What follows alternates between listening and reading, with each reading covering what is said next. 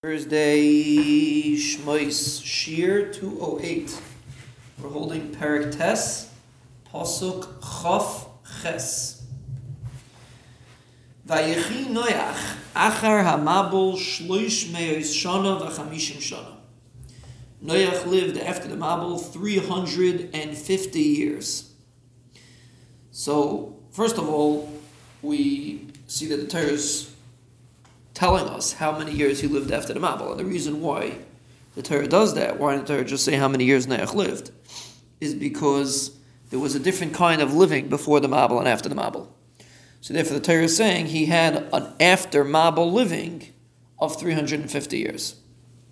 That means he had his life before the Mabul, and then after the Mabul he had his after Mabul living of 350 years. That's how the Torah divides it. But then the Torah says something interesting, which I don't know why the Torah does that.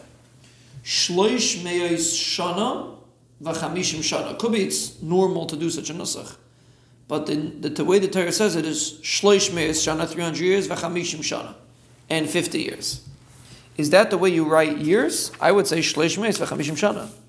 You write shloish me'os shana v'chamishim shana. That's the pasuk says.